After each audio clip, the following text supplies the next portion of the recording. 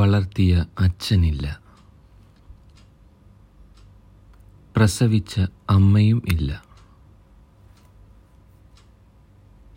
കൂടെ നടന്ന ഭാര്യയില്ല, താലോലിച്ച മക്കളില്ല,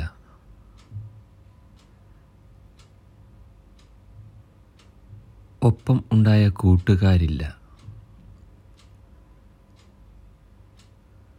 അന്ത്യകർമ്മം ചെയ്യാൻ ആരും വരില്ല,